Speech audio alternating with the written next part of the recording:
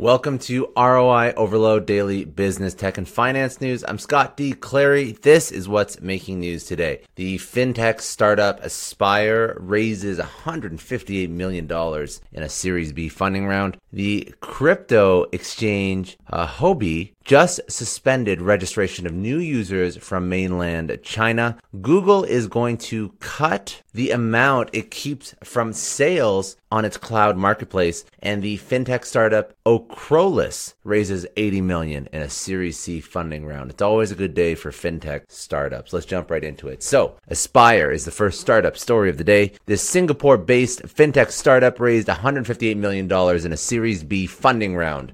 The funding round was led by an undisclosed global growth equity firm and included participation from other investors such as DST Global Partners, CE Innovation Fund, B Capital Partners, and the global hedge fund Fasanara Capital. Moreover, existing investors Hummingbird Ventures, Picas Capital, Mass Mutual Ventures, and AFG also participated in the funding round. There was also a ton of fintech founders that participated in the round. So get this. Tavet Henricus, who is the co-founder of Wise, Pier Paolo Barberelli, who is the founder of Uala, Alexander Pratt and Steve Anavi, co-founders of Quanto, Moses Lowe, co-founder of Xendit, Jerry Collier, co-founder of Clary, and Hendra Quick, co-founder of PayFaz, also participated in this Series B funding round. Founded in 2018, Aspire is building a scalable marketplace of banking infrastructure that leverages third-party financial services providers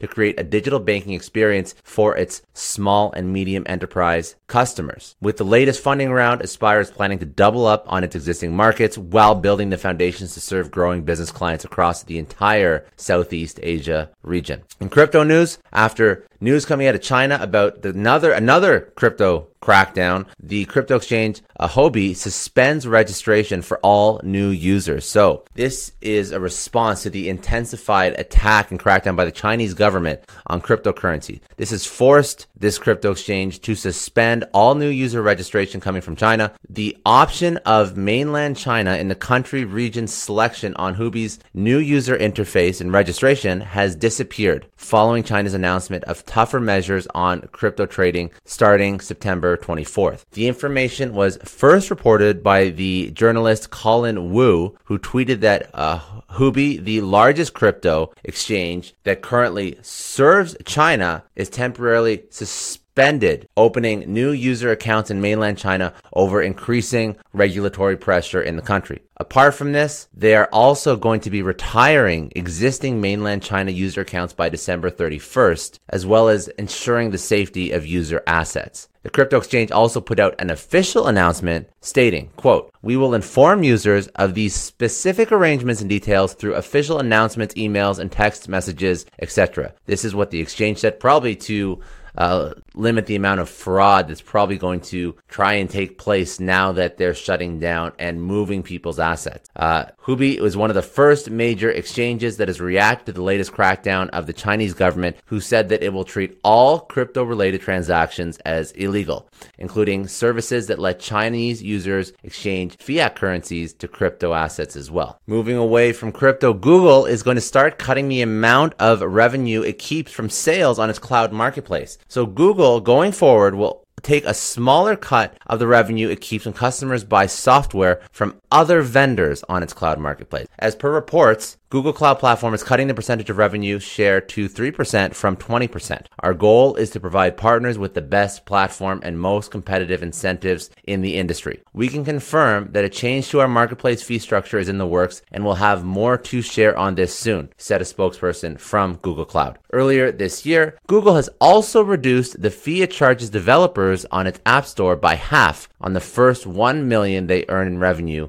in a fiscal year. Google has said that it would cut App Store fees to 15% from 30% effective July 1st, a significant move benefiting most of the developers on its App Store. In recent months, big tech companies have been decreasing the amount of money they retain on their platforms, whether it's for consumer apps or business products. One of the reasons is the competition, and also mounting legal and regulatory concerns are also prompting this behavior. And our last startup story of the day, a fintech startup, Ocrolus, Ocrolus raises $80 million in a Series C funding round. So this is a New York-based fintech startup. The funding round was led by FinVC and also included participation from other investors like Thornvest Ventures, Bullpen Capital, Mubadala Capital, Value Stream Ventures, Fintech Collective, Stage 2 Capital, River Park Ventures, Cross River Financial Institution, and many others. Logan Allen, managing general partner and founder at FinVC and new board member at Ocrolus, said about the funding round, mortgage lenders and banks recognize the need to adopt the same workflow, digitization, and underwriting automation used by fintech lenders. We're excited to support Ocrolus, the category leader in back office automation. The fintech startup added 75 members to its corporate team in 2021 and plans to expand hiring in 2022, focusing on its machine learning and data science teams. Ocrolus, which powers document workflows for clients that include Lending Club, PayPal, Plaid, and Sophie, said that it will use the new funds to ramp up its products for the mortgage lending and banking sectors and to expand its operations in the US. And one more story from around the internet. Ninja Van becomes Singapore's newest unicorn. So Ninja Van is a Singapore-based logistics startup. They've raised $578 million in a Series E funding round to support its operations, infrastructure, and technology systems growth. The latest funding round was included